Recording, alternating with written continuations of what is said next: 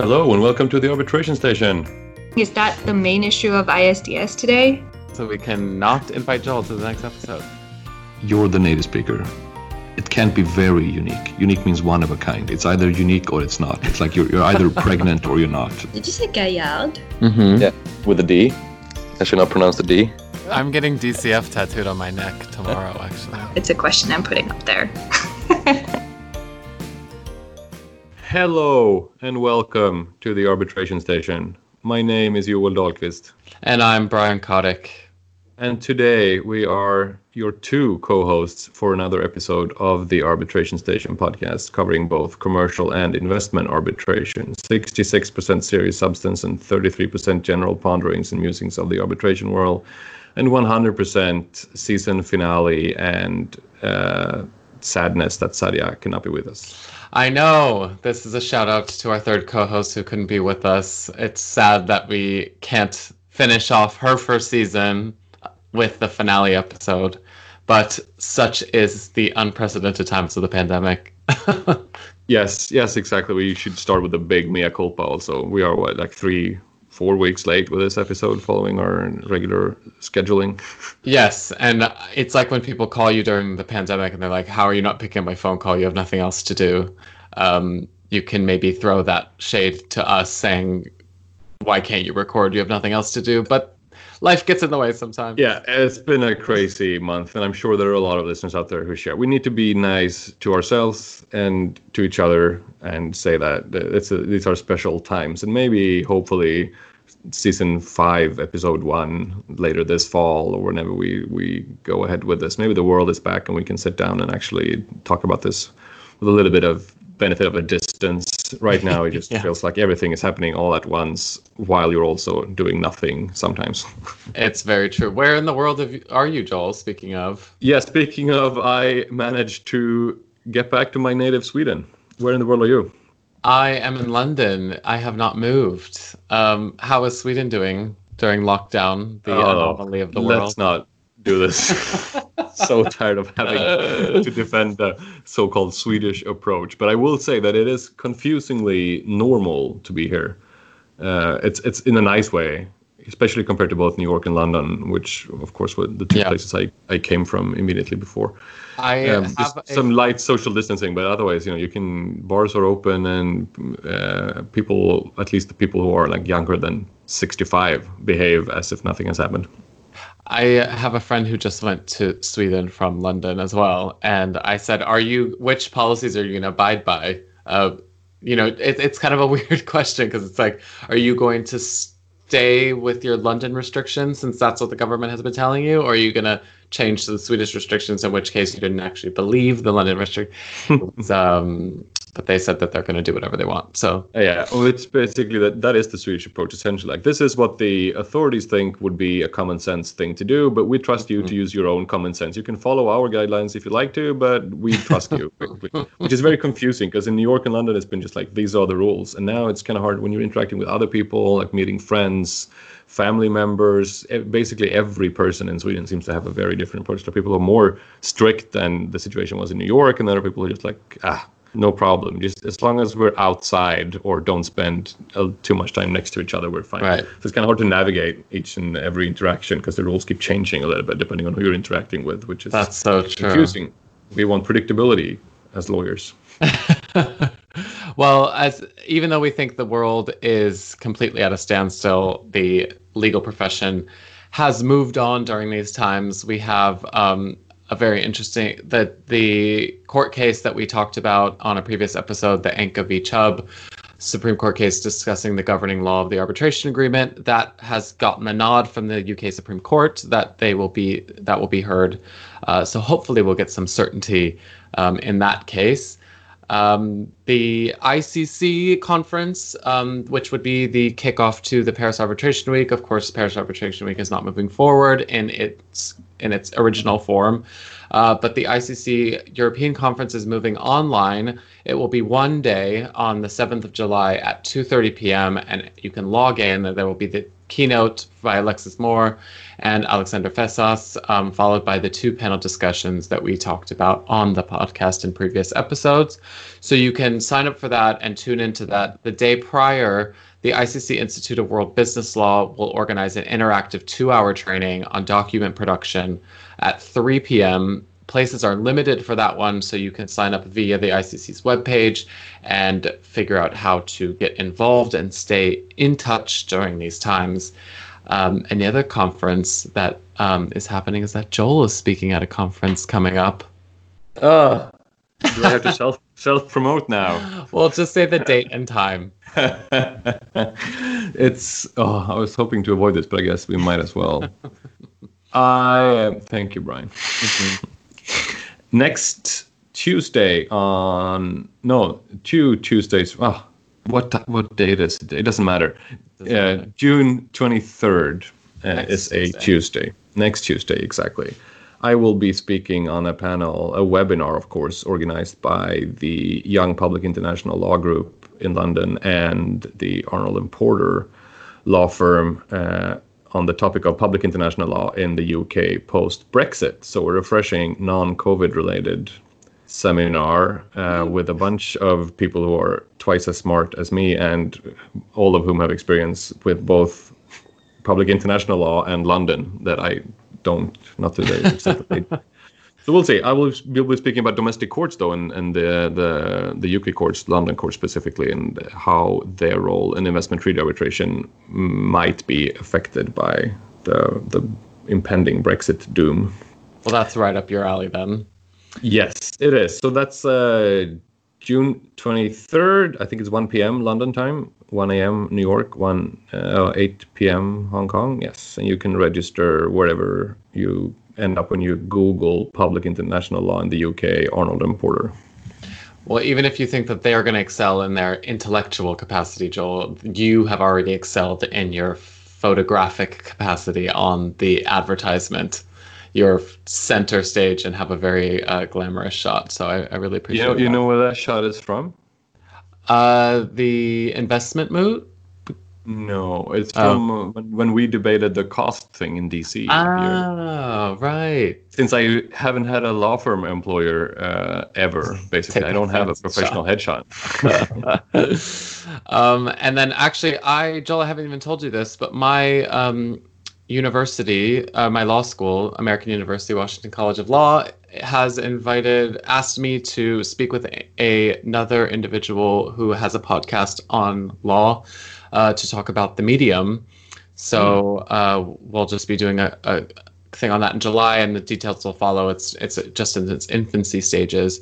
But which reminds me, and I hadn't even written this down, but Washington College of Law has started or officially launched its online LLM program. So it's a full LLM program that you can take international arbitration that will be fully conducted online.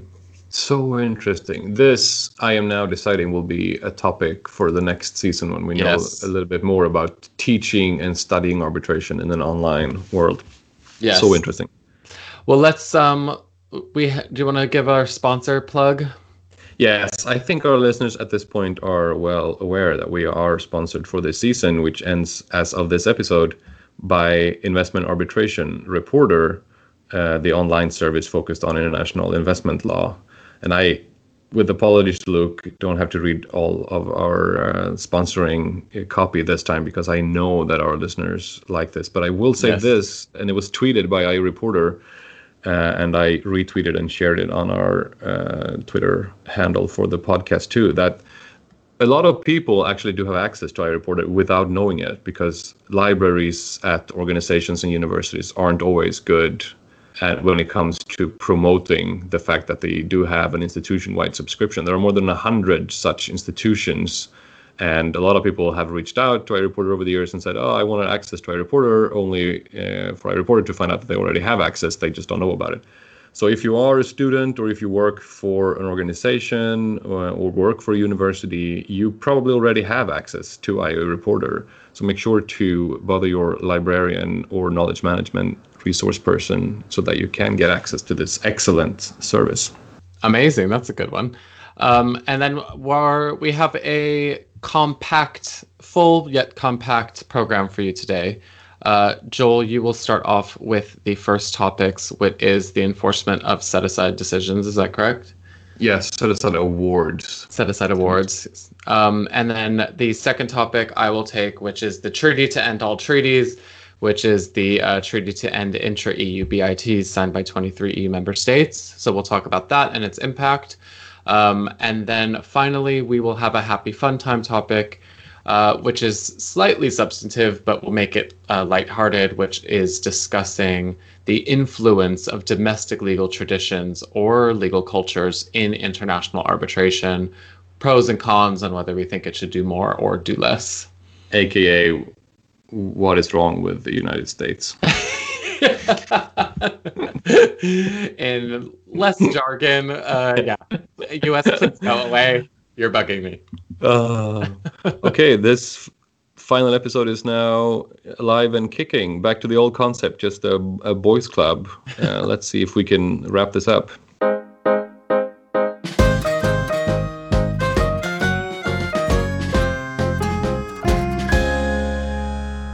Can you enforce an arbitral award after it has been set aside at the seat?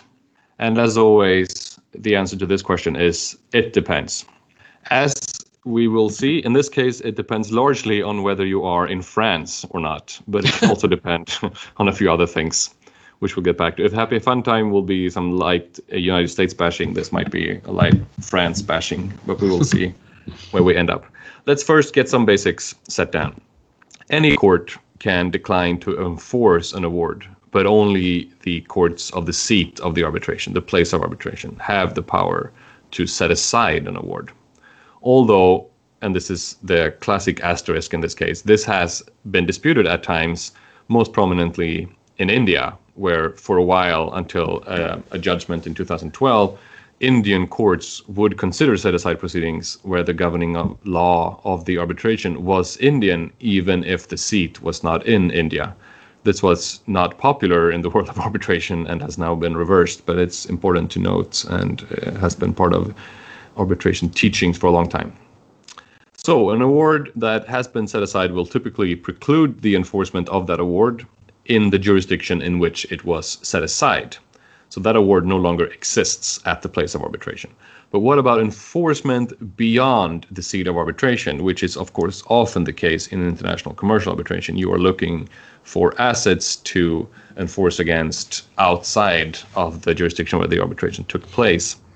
And under the New York Convention, Article 5(1)(e), recognition and enforcement of the award may be refused where the award has not yet become binding or has been set aside or suspended by a competent authority of the country in which, or under the law of which, the award was made. In other words, I emphasize may here, and our regular listeners will already know this, the New York Convention is permissive. While an award may not be enforced if it's been set aside at the seat, there is no requirement that the award not be enforced. And this is further emphasized by Article 7 of the New York Convention, which provides that the Convention shall not deprive any interested party of any right he may have to avail himself of an arbitral award in the manner and to the extent allowed by the law or treaties of the country where such award is sought to be relied upon. This is the famous Article 7, which leaves the door open to recognition and enforcement under a national law, even if it's been annulled of the award at the seat. Basically, this is a fancy way of expressing the arbitration-friendly thing that we talked about many episodes ago. The New York Convention only sets a floor and provides a minimum level, but if the enforcing court wants to be more liberal and allow for recognition and enforcement anyway, they are absolutely allowed to do so under the New York Convention. Whether or not you can enforce a set-aside award, therefore, depends on where you seek enforcement. And here, jurisdictions have taken very different approaches to this issue. If we begin with what we can maybe call a common law approach, with all the customary reservations about making such careless distinctions, in most common law jurisdictions, the tribunal's power to decide on the matters in dispute is derivative of the seat's authority. And commentators have suggested that from this perspective, if an award has been set aside at the seat, it is entirely extinguished and the enforcement is therefore no longer possible in any jurisdiction. This is sometimes expressed in the maxim ex nihilo nihil fit. Nothing comes from nothing. Yeah, we need some Latin every now and then. Spruce up this podcast. Emmanuel Gaillard,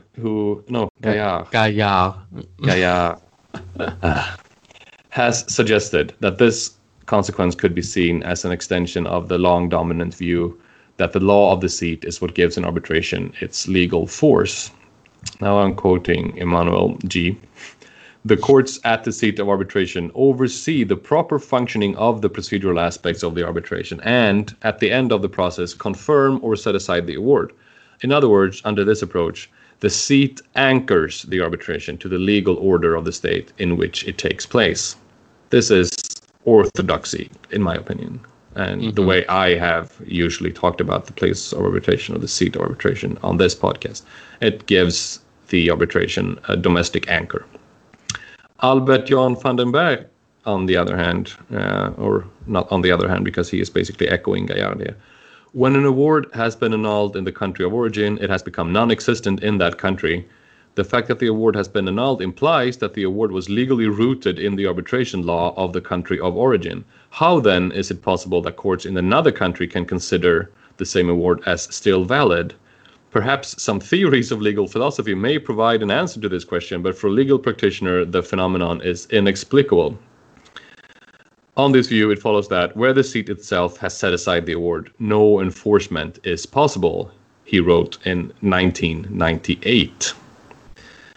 And this general orthodoxy has been expressed also in many common law jurisdictions by courts. For example, in Singapore, in 2013, the PT First Media case, the Singapore Court of Appeal said that while the New York Convention may contemplate the enforcement of a set-aside award, quote, the contemplated erga omnes effect of a successful application to set aside an award will generally lead to the conclusion that there is simply no more award to enforce.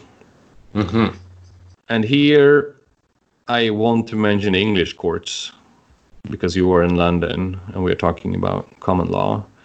English courts appear to be moving away from the view that annulment at the seat results in automatic unenforceability, but with a similar but different reasoning. If an award annulled at the seat is not to be enforced, the primary reason it appears to English courts is comity and recognition of the annulment decision by the other court, not the automatic extinction of the underlying award. So this is a slightly different path to the same result. It is not because there is no award, it is because we recognize the court which set the award aside. This has been expressed in a case often referred to as Maximov, has a much longer name, obviously, in the English High Court, where the High Court considered the enforceability of an award which was seated in Russia and annulled by Russian courts. And the High Court held that the award was non-enforceable in light of the annulment by the Russian courts. The court also suggested that the annulment was itself insufficient reason to decline recognition and enforcement. And the judge here said, among other things, my own view would be that an English court should not simply accept that a foreign court had set aside an arbitration award, particularly one within its own jurisdiction, if there were at least an arguable case that the award had been set aside in breach of natural justice, whatever that means. Right. So it's not necessarily that they recognize the court per se as an institution, but that they recognize the reasons of the set aside. Exactly. And opening a window, basically, that if the set aside is in some way in violation of basic decent rule of law or natural justice principle, it is still possible not to recognize it, which is important. And this is often talked about in the context of another case, Yukos versus Rosneft, which is from 2014, where the High Court declined to adopt this ex nihil nihil fit principle, saying that it would be unsatisfactory and contrary to the principle if the court were bound to recognize a decision of a foreign court which offended basic principles of honesty, natural justice, and domestic concepts of public policy. We'll get back to this case a little bit later. But the point here is that in certain circumstances, even English courts may refuse recognition and enforcement. May allow recognition and enforcement even if the award has been set aside at the seat. There are a few bright line no enforcement jurisdiction, which include Sweden. And when we teach this in Uppsala, talk about this particular question, we often say a bit carelessly that in Sweden, the word may in the New York Convention, Article 5, is in principle or in practice the same as the word shall when it comes to Sweden. We do not enforce awards that have been set aside. And similar principles apply in Russia and Romania and Colombia and some other countries too.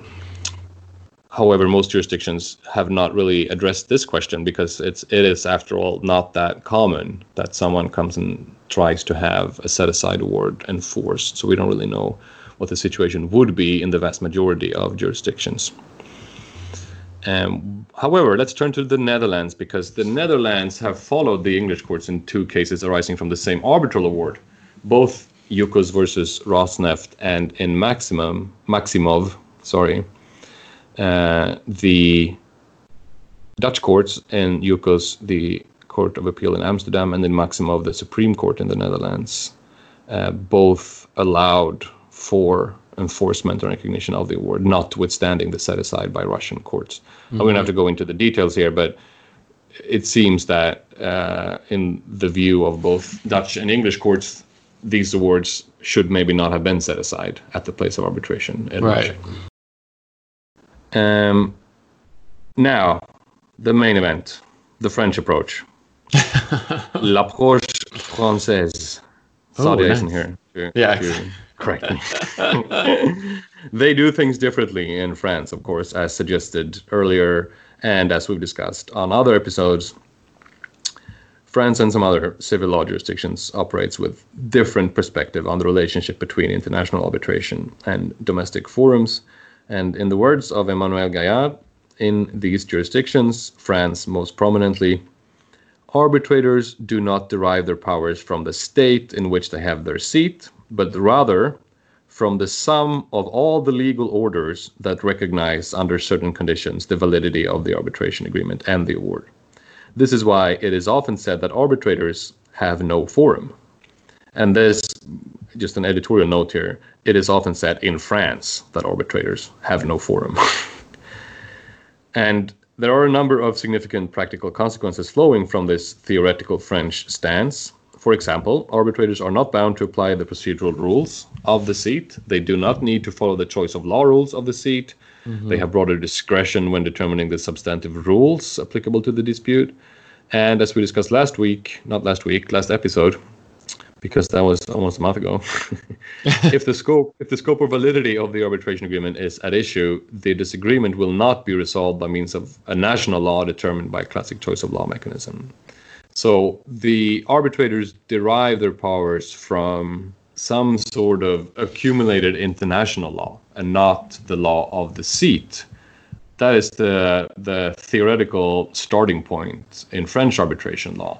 And with that starting point, of course, there is no justification for respecting the annulment of the set-aside at the seat of the arbitration. And the seminal case here is the Hill-Martin case from 1995, which is in every arbitration textbook, where the Cour de Cassation found that an award that was annulled in Switzerland could still be enforced because it was, and I'm quoting from this famous case, it was an international award, which was not integrated into the Swiss legal order, such that its existence continued in spite of it being set aside, and that its recognition in France was not contrary to international public policy. So the French court said, this is not a Swiss award, this is an international award. The Swiss courts do not have exclusive jurisdiction to decide whether or not the award stands. They can decide for Switzerland, but we decide for France because this is an international arbitration award. And this has been confirmed basically in a later case, the Putrabali case from 2007, where an award was annulled in England and still enforced in France, because the court said the validity of the award must be examined in accordance to the applicable rules of the country where the recognition and enforcement are sought. Right. So France or the French courts do not defer to the annulment decision of the courts at the seat.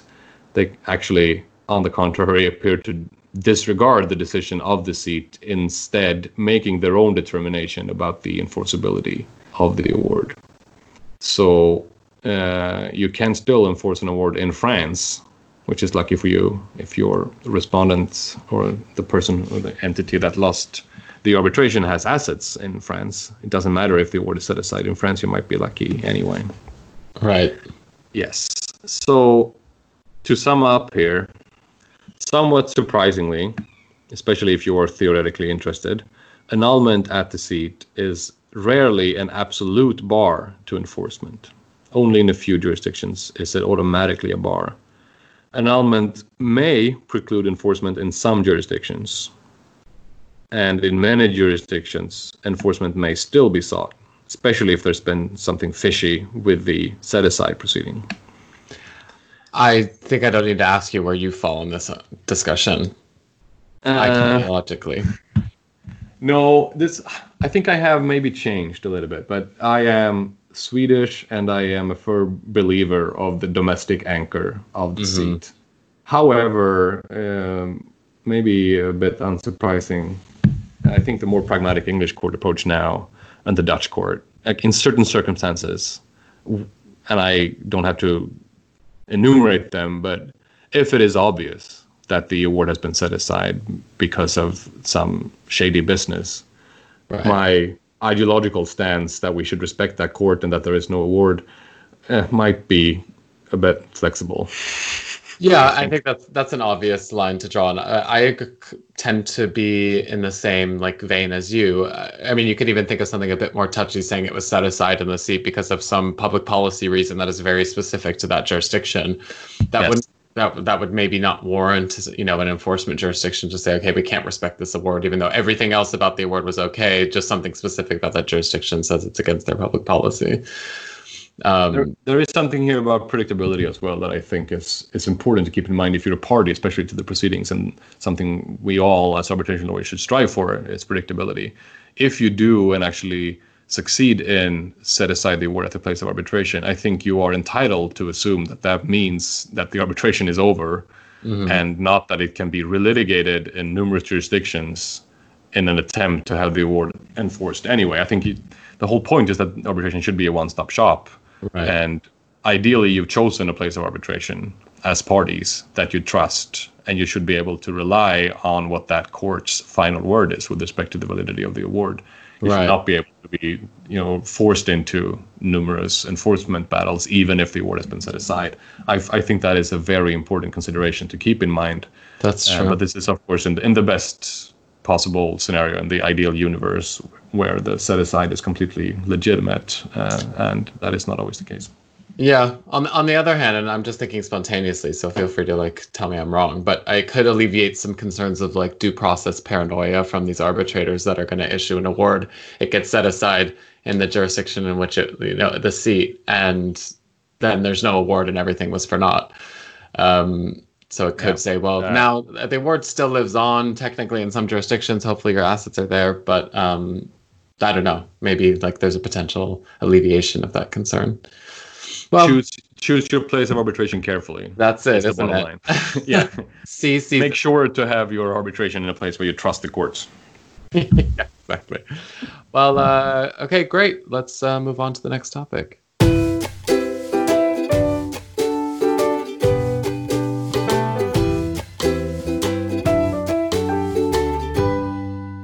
All right, moving on to the next segment, the treaty to end all treaties, specifically actually only intra-EU BIT, but it sounded much more dramatic. Yeah, a treaty to end all treaties, asterisk, maybe 5% of all treaties. So on the 5th of May, just over a month ago, 23 of the EU member states signed the, quote, agreement for the termination of bilateral investment treaties between member states of the European Union. This treaty effectively implements the ECT's decision in Acmea from March 2018 that held that intra-EU BITs were incompatible with EU law. So 23 member states signed it, which means that 4 of them were left off. The 4 that did not sign this treaty are Austria, Finland, Ireland, and Sweden, always the rebel, did not sign the treaty. The UK also, which officially exited the EU, or officially left, but it's still in transition, they also did not sign. So that didn't count in the 27 member states, of course, at the time of signing. Oh, I have to relearn this now. I know that's maybe the least problematic aspect of Brexit, but I automatically say 28 EU member states all the time. There are now 27. Yeah, I mean, during transition, I guess we could say that there's 28 still, but I mean, maybe not for sake of good order. And 27 and a half. 27 in a fleeting thought. Actually, I just saw that they missed their opportunity to delay Brexit, so we're moving forward as planned. They are. The effect of this agreement is that they terminate more than 130 BITs with immediate effect. The ECT, however, was not affected. The agreement abrogates also, importantly, the sunset clauses, because that's the first thing you think of when you think of a termination of a BIT, is that there's this extremely long sunset clause that will now kick in. Yeah, or do they? I think we should the agreement claims to abrogate the sunset clauses. Right. But views may differ. Views do differ. That is very true, actually. And that you're right. This agreement is an agreement. Now we have to see if it's actually a valid agreement to what it actually does. But the main takeaways, if you decide to fast forward to the Happy Fun Time topic after this, is that the agreement abrogates or allegedly abrogates the sunset clauses, and that it requires BIT to take certain measures for pending arbitrations. So the immediate consequence of all this is that investors will no longer have recourse to the substantive protections ordered by the BIT, and instead they'll be afforded protections that are available under the EU law and municipal law. So to go to the first point, which is the sunset clauses, as most of us know, the sunset clause is that provision that says in the point of termination, the existence of the treaty will continue on for a limited period of time that is specified in the BIT. So to give you an example, the Germany-Poland BIT specifies that a treaty may be terminated with a 12 months notice, but in respect of investments paid prior to the date of termination of the treaty, the articles of the treaty, including its dispute resolution procedures, shall continue to apply for a period of 20 years from the date of termination of the treaty. And in this termination treaty, the Article 3 specifies that sunset clauses of bilateral intra-EU BITs are terminated by this agreement and shall not produce legal effects in accordance with the terms set out in this agreement. So it purports to cut short the sunset period of already terminated BITs as well. So if we take the example of the Germany-Poland BIT, as I just mentioned, it was terminated in October 2019. So while the sunset period would run through to October 2039, the agreement states that no longer applies, and so this treaty will, quote, sunset 19 years earlier than expected. So as Joel points out, it remains very unclear whether tribunals should accept the sunset provisions of this agreement or the abrogation of the sunset provisions of the agreement. As we know, tribunals have almost uniformly rejected the intra-EU BIT arguments as a result of the Acmea decision. So are we led to believe that they will do the same for this agreement, or will this be more of a concerted effort by the member states that the tribunals will respect? So where something that our researcher Callum aptly point out was that it will be a thorny issue as to whether the rights under the BIT crystallized in the investor at the time of the investment, including the application of the sunset clause, or whatever those rights were held merely by the state parties to the BIT and thus voidable on the parties' agreement. So it will be something to watch how tribunals will deal with this. And I think, as I said, Callan really hit the nail on the head here. Because if you take kind of the Jan Paulsen idea that like the arbitration agreement becomes perfected at the time that the either the investment is made or an arbitration is initiated, then you would basically say that the parties agreed at that time. So you would look at to what was agreed at that time. Yeah, and we also have this whole, I think I've written about this 5 years ago, about the whole doctrine of third-party beneficiaries under international law. That is not just the two states that party to the treaty here that have rights under the treaty, but also investors that are have the nationality of either of the two states. So it might not be for the two states to just completely do whatever they want with the treaty, because there might be third parties affected by that, which might affect the way they can dispose of the treaty. So do you think that the agreement would be void in that case, or you were saying that there's just exceptions to? No, there's just exceptions to it. I don't think it would void the whole thing. I honestly don't know, and I don't remember where and what I wrote about this, but I know that there is such a thing. Okay, maybe we'll add a link. But the agreement, so the second main point of this agreement is pending disputes. So there's several complicated provisions in the agreement relating to arbitrations that have already been instituted under intra-EU BITs. So to quote some articles, we have Article 7 that says that member states must inform in cooperation with each other and on the basis of this statement annexed to the agreement, arbitral tribunals should inform arbitral tribunals about the legal consequences of the ACMEA judgment, and in judicial proceedings related to the arbitral award, they should ask the competent national court, including any third country, as the case may be, to set the arbitral award aside, annul it, or to refrain from recognizing it and enforcing it. Interesting caveat to our first topic. Under Article 9, investors may ask member states involved in a pending arbitration that they must enter into a structured dialogue to reach a settlement. The settlement shall be overseen by an impartial facilitator with a view of finding between the parties an amicable, lawful, and fair out-of-court and out-of-arbitration settlement of the dispute, which is the subject of the arbitration proceedings. So basically, forced settlement. Yeah, this is something that I know from speaking to other arbitration people, that this is maybe the most annoying thing to arbitration orthodoxy, and I don't think the prevailing view is that this structured dialogue will be used a whole lot. I just can't imagine how that would work. So why did these states not sign it? You have just very state-specific reasons why they don't have it, and a lot of them are based on conjecture. Like Finland, it's pretty unclear. Sweden, there could be speculation that it's because Stockholm is an arbitration center, and therefore. Okay, I don't feel very strongly about the Swedish coronavirus response. I don't feel like I have to defend it because I frankly don't care. Here I do care, and I feel like I have an obligation as a citizen of the kingdom to explain a little bit without saying too much, because I don't know what's in the public domain. It is absolutely not the case that Sweden is trying to guard Stockholm as a seat of arbitration in intra-EU disputes. That is simply not how Sweden works. And Sweden, for the record, is completely on board with ACMEA and what ACMEA means, and the sort of prevailing EU law orthodoxy that it means that these treaties should no longer exist.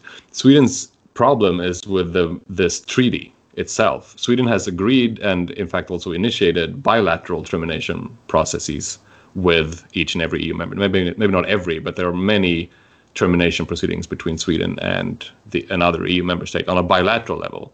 Sweden has issues with the sort of international law aspects of this plurilateral treaty. That is very important, I think, to keep in mind. For example, the sunset clauses that we just talked about. And Sweden does not feel like that these terminations should be conducted by way of one plurilateral treaty, which raises a lot of uncertainty in international law issues. And it's better to just do it bilaterally in accordance with the terms of the BITs themselves instead.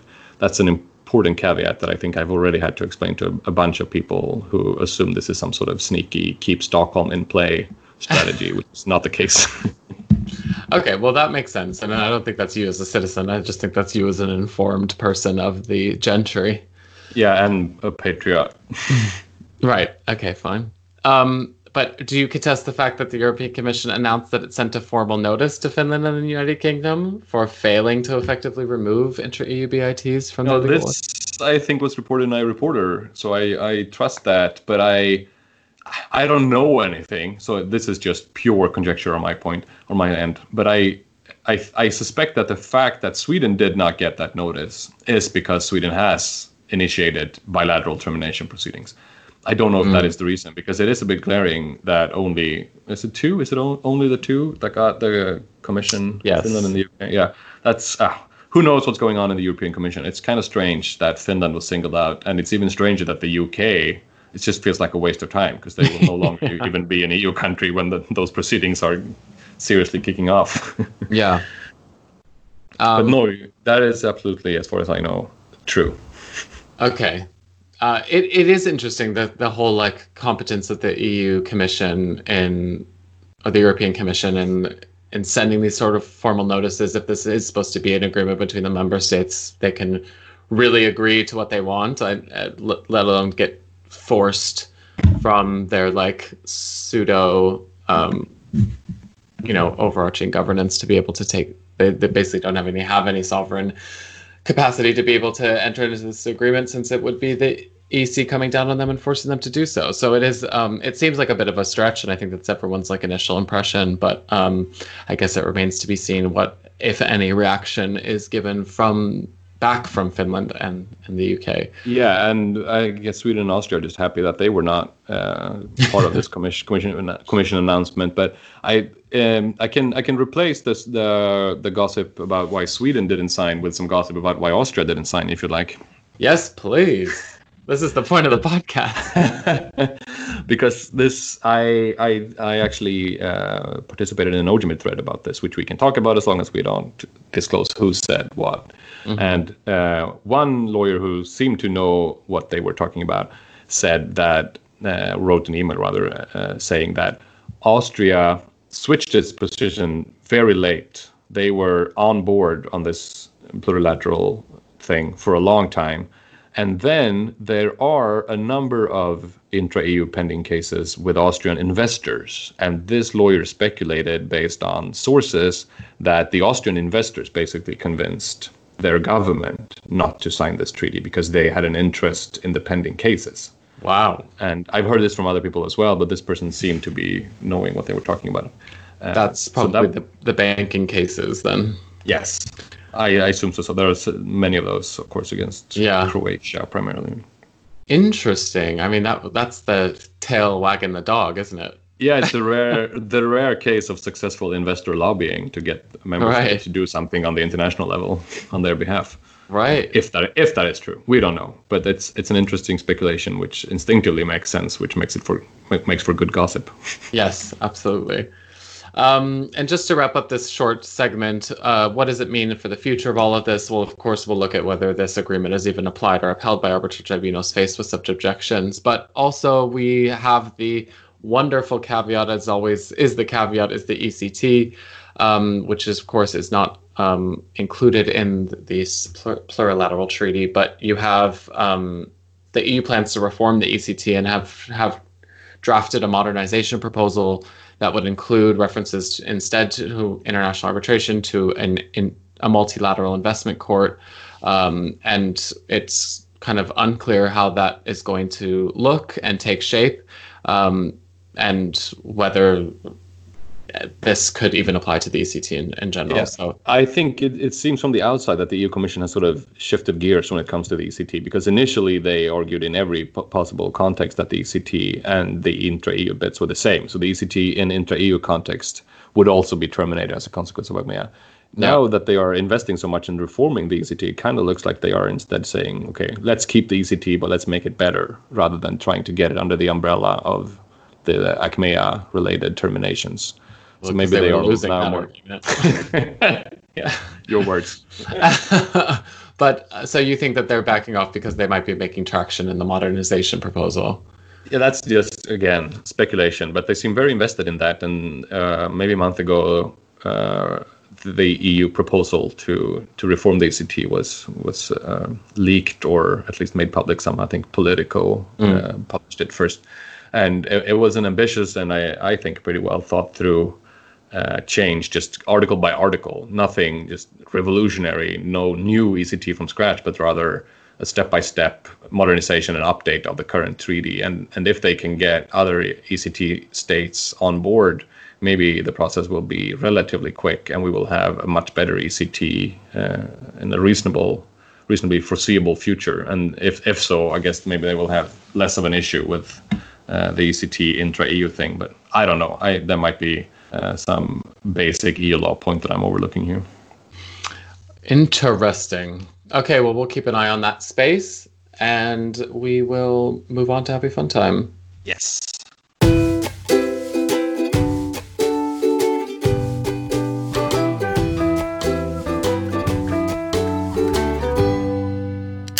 So we've picked on France and slightly the UK and the Netherlands, and now we're going to pick on the United States as the lens through which we are going to discuss this topic, which is the influence of domestic traditions and cultures in international arbitration. And this struck me for a couple of new cases that come up specifically out of the Supreme Court in the United States that dealt with a lot of domestic cultural aspects of the legal traditions in the United States, bleeding into international arbitration procedures. The first one, which I think many people have heard about, was a decision by the Circuit Court that said that a party could seek to have U.S. type discovery in aid of international commercial arbitration. So what that means is that you could apply to a U.S. court to initiate this U.S. discovery style proceedings for if that court had jurisdiction over either the entity or a subsidiary or the asset over which you wanted discovery. So that kind of, and this is section 1782 in the United States Code, that basically allows for the assistance to foreign and international tribunals and to litigants before such tribunals. And then the question before the court was whether this international tribunals included arbitral tribunals, and the court said that it did. So what does this mean is that you're going to get U.S.-style discovery that you did not necessarily contract for. This happens all the time in practice. I read all the time about cases like this where, for example, an arbitral tribunal has rejected within the scope of document production in the arbitration a request or two, and then there's some connection to the U.S., like party with the documents might be in the U.S. Even if there's no connection to the U.S. in the dispute, one party can still go to the U.S. courts in aid of the arbitration and request that very same document from U.S. courts instead. Yeah, which, I mean, and this is what we're really going to be talking about, is whether we think that's fair, just, reasonable, and natural for that type of thing to happen. Another case that it came up was quite recently, where the Supreme Court decided on the New York Convention and whether it prevents non-signatories from enforcing arbitration agreements under the domestic law principle, specifically in the common law jurisdictions of equitable estoppel. And that really had to do with a subcontractor that was not a signatory to the arbitration agreement between the general contractor and the third party. But they said that that the agreement was not in writing because the subcontractor had not agreed to it, but the court said that they had not actually been exempted from or prevented from enforcing the arbitration agreement.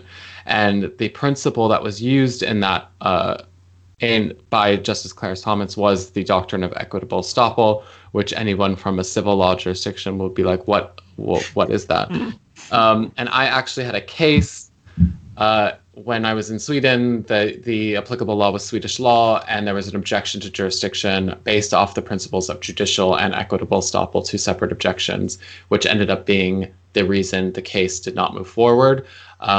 Much, even though I was the American in the room, much to my dismay, because how could you, as a party agreeing to Swedish law as the applicable law, and even having it seated in Sweden, how could that type of principle, equitable principle, come into play?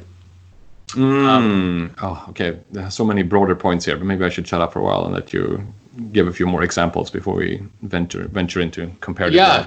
No, and to take the U.S. off the hot seat, some other instances where this could really bleed in is expectations of confidentiality, which could be more of a domestic perspective on what should be confidential, what should be not confidential. Also, the issue of privilege. You have the certain privileges that come into play that are very domestic law focused, and because there aren't necessarily privileges that are enumerated in an arbitration act or in the procedural rules of a institution, then which privileges would you apply, and what would be the enunciation of those privileges, because they can take different forms. For example, who is the privilege enforcer, who can invoke the privilege, and who would it protect? You also have something as practical as advocacy styles, whether certain witness examination should be done via written witness statement or should it be done by direct examination. And as I said, evidence, what type of exclusionary principles can you use? What type, for example, can someone invoke the very U.S. common law style parole evidence rule, which says you can't use any prior negotiations to interpret a written contract, whether in arbitration someone could try to exclude such evidence as immaterial on the basis of these rules, even though it would not necessarily apply given the governing law or the law governing the procedure. And also the arbitral tribunal, you take it on the other side of the table. What legal traditions and legal cultures are they bringing to the table? What even something as like mundane as their inquisitorial style coming from their legal traditions, but also their idea on Euronova Curia or something a bit more that has more of an impact on the arbitration. So this is where, just to set the stage for this discussion, where I see some domestic legal traditions and cultures, which are two different things, leading into international arbitration. And the question to you, Joel, to kick off, but I expect you'll not answer the question directly and give me some an answer, is whether you like the influence that you see, and that's what makes international arbitration international, and we should embrace it, or whether you think we need to preserve this internationality or supranationality of arbitration. Good question. Let me just also, we can get back to, I think the arbitrator's point is interesting. I want to ask you if you think domestic judges should sit as arbitrators in international arbitration. Let's put a pin in that, because I don't want to forget about that. I don't want to take notes either. To the overarching point, I think that's a great question, and one that also touches a little bit on the Is International Law International book by Anthony Roberts that we talked about a billion years ago on this podcast, arguing that international law is not as international as we tend to think. And I think the same basic reasoning applies to international arbitration as well. And I try to hammer this into my students whenever given the opportunity. We should not overestimate the influence of international, supranational, transnational norms in international arbitration, because, among other things, because of the legal seat thing that we talked about at the first segment of this episode. There's always domestic law involved somehow, and what we refer to as international arbitration law is just a melting pot or a salad bowl, or whatever you want to use by way of metaphor, of domestic laws that are there. And that is a crucial thing to keep in mind. And when we talk about this and talk about the various doctrines, for example, that you gave as an example now, things that exist in a very specific context, the equitable estoppel doctrine, for example, to take a concrete example in common law, even if it doesn't exist in Swedish law, for example, we have nothing called equitable estoppel in Swedish law. In comparative law and in comparative law scholarship, you talk about functionality and about problems, essentially. Like, even if we don't have the same name or the exact same doctrine, we tend to have something with a similar function, because the same problems arise in our system. So most jurisdictions have solved things in similar ways, or at least they've had to face the same problem. And regardless of what you call it and exactly what it looks like, there is generally something that is similar. And we have something else, like equitable estoppel is, as if I understand it correctly, basically, if you have not acted equitably or fairly as a party. You cannot, if you make false representations, you cannot rely on that at a later stage. It might come back and bite you in the ass if you've done something inequitable. Of course, we have other principles that are similar to that in Swedish law, and I think most jurisdictions do. The trick for the arbitration lawyer is to figure out exactly how do these principles relate to each other and how are they different in different domestic legal systems. Because we don't have, with the exception of the CISC, of course, a substantive international arbitration law. So you always have to deal with your applicable law, and that may be different from your own applicable law, the one that you're trained in. So you need to figure out how would a Swedish lawyer solve this problem that we would solve this way in American law. And there's something similar out there typically. And the core skill for the arbitration lawyer working internationally is to try to translate all of these like general, universal maxims, principles into concrete domestic applicable law terms, basically. I think that is what makes arbitration so interesting. And it's basically the procedure that is internationalized more than the substance, I think. That's a really good point. Yeah, I agree. The procedure does become internationalized, and I think the question then becomes: do we think it should become internationalized, or should we have something like summary judgments that are coming into play in the investment arbitration context, which is a completely like U.S. common law procedural tool? Are we going to embrace this and make it an international, or is it just the influence of the U.S. domestic approach coming into international law? But I think you're right. I mean, if you look at the ICSID Convention, the applicable law is technically, there is the substantive law, which is the law of the host state that's being applied to the investor. But you do have the international laws like the supplemental or the underlying law to govern the international obligations of the parties. But the essence of the obligation does, to an extent, come from, did they pass the law, due process, for example. That is the international principle, but you're dealing with the laws of the host state and that are governing the court proceedings. Right. So it does. I think in investment arbitration, I think here is an example of where it's useful to draw a distinction between commercial and investment arbitration. Because in investment arbitration, of course, it is public international law. It is supposed to be international, and then we can debate back and forth to what extent it is in fact international. But I think international commercial arbitration, and so the private aspect of international arbitration, as opposed to the public aspect being investment arbitration. Right. I think it's a slightly different discussion, because there you are always, by definition, dealing with domestic law to a much larger extent than you are in investment treaty arbitration, where, as you point out, it obviously comes into play every now and then, but at least on paper, you are in a public international law sphere with international law principles, both for substance and for procedure, at least if it's an exactly case.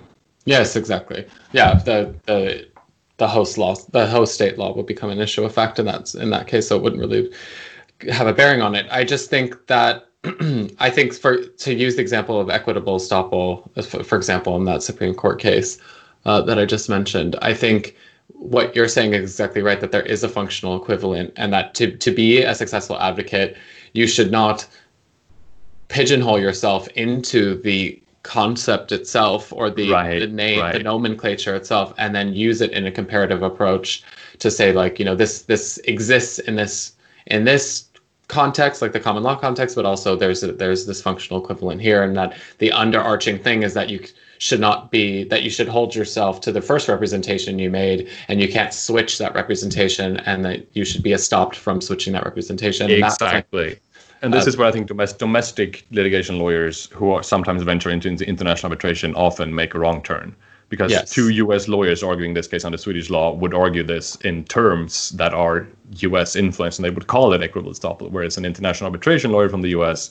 would reason the way you just did, and maybe even retain a Swedish lawyer as part of the team or as an expert, and try to phrase it in terms that are actually relevant in under the applicable law, because there is generally a functional equivalent, which may or may not look the same, but at least somewhat similar. Exactly. And I think it really expands your approach to dealing with issues. If I'm a U.S. lawyer talking about pre-negotiation evidence to a contract interpretation question, it's helpful to have a Swedish lawyer who doesn't even understand why that shouldn't be evidence. You throw in the kitchen sink in order to interpret the contract because it goes to the intent of the parties and whether there was a meeting of the minds, is the general concept, which in US law, there is that general concept of meeting of the minds. And if there isn't a meeting of the minds, then you go through the interpretation tools to realize like what it would be. But to go to your question, and I think this is whether there's domestic judges are successful arbitrators, the broad term successful. I think what we're to kind of piggyback off this previous discussion we're having is that you get, especially if you get into an equitable estoppel argument, you're going to get a domestic court judge sitting in international arbitration, perhaps applying the test for equitable estoppel to determine whether parties are stopped from making a representation or taking. So you have this three-pronged test that is used in, U.S. jurisprudence. Is that arbitrator going to systematically go through that three-pronged test to see if it's met, or are they able to kind of suspend their domestic law tradition and say, okay, well, let's look at a holistic approach with like the underlying idea of what equitable estoppel actually is. I think it depends on the judge, basically, is what you're saying. Yeah, of course. And how the individual judge.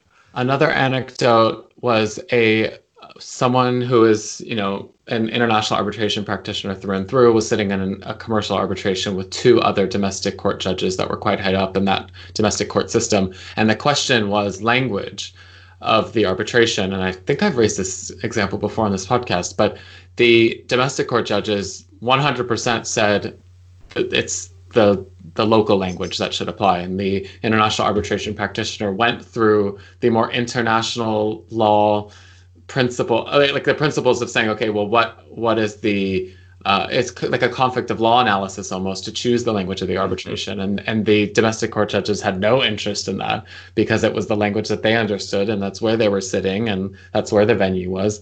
But that's not necessarily the language that should be chosen. No. Generally, English should be chosen. Right.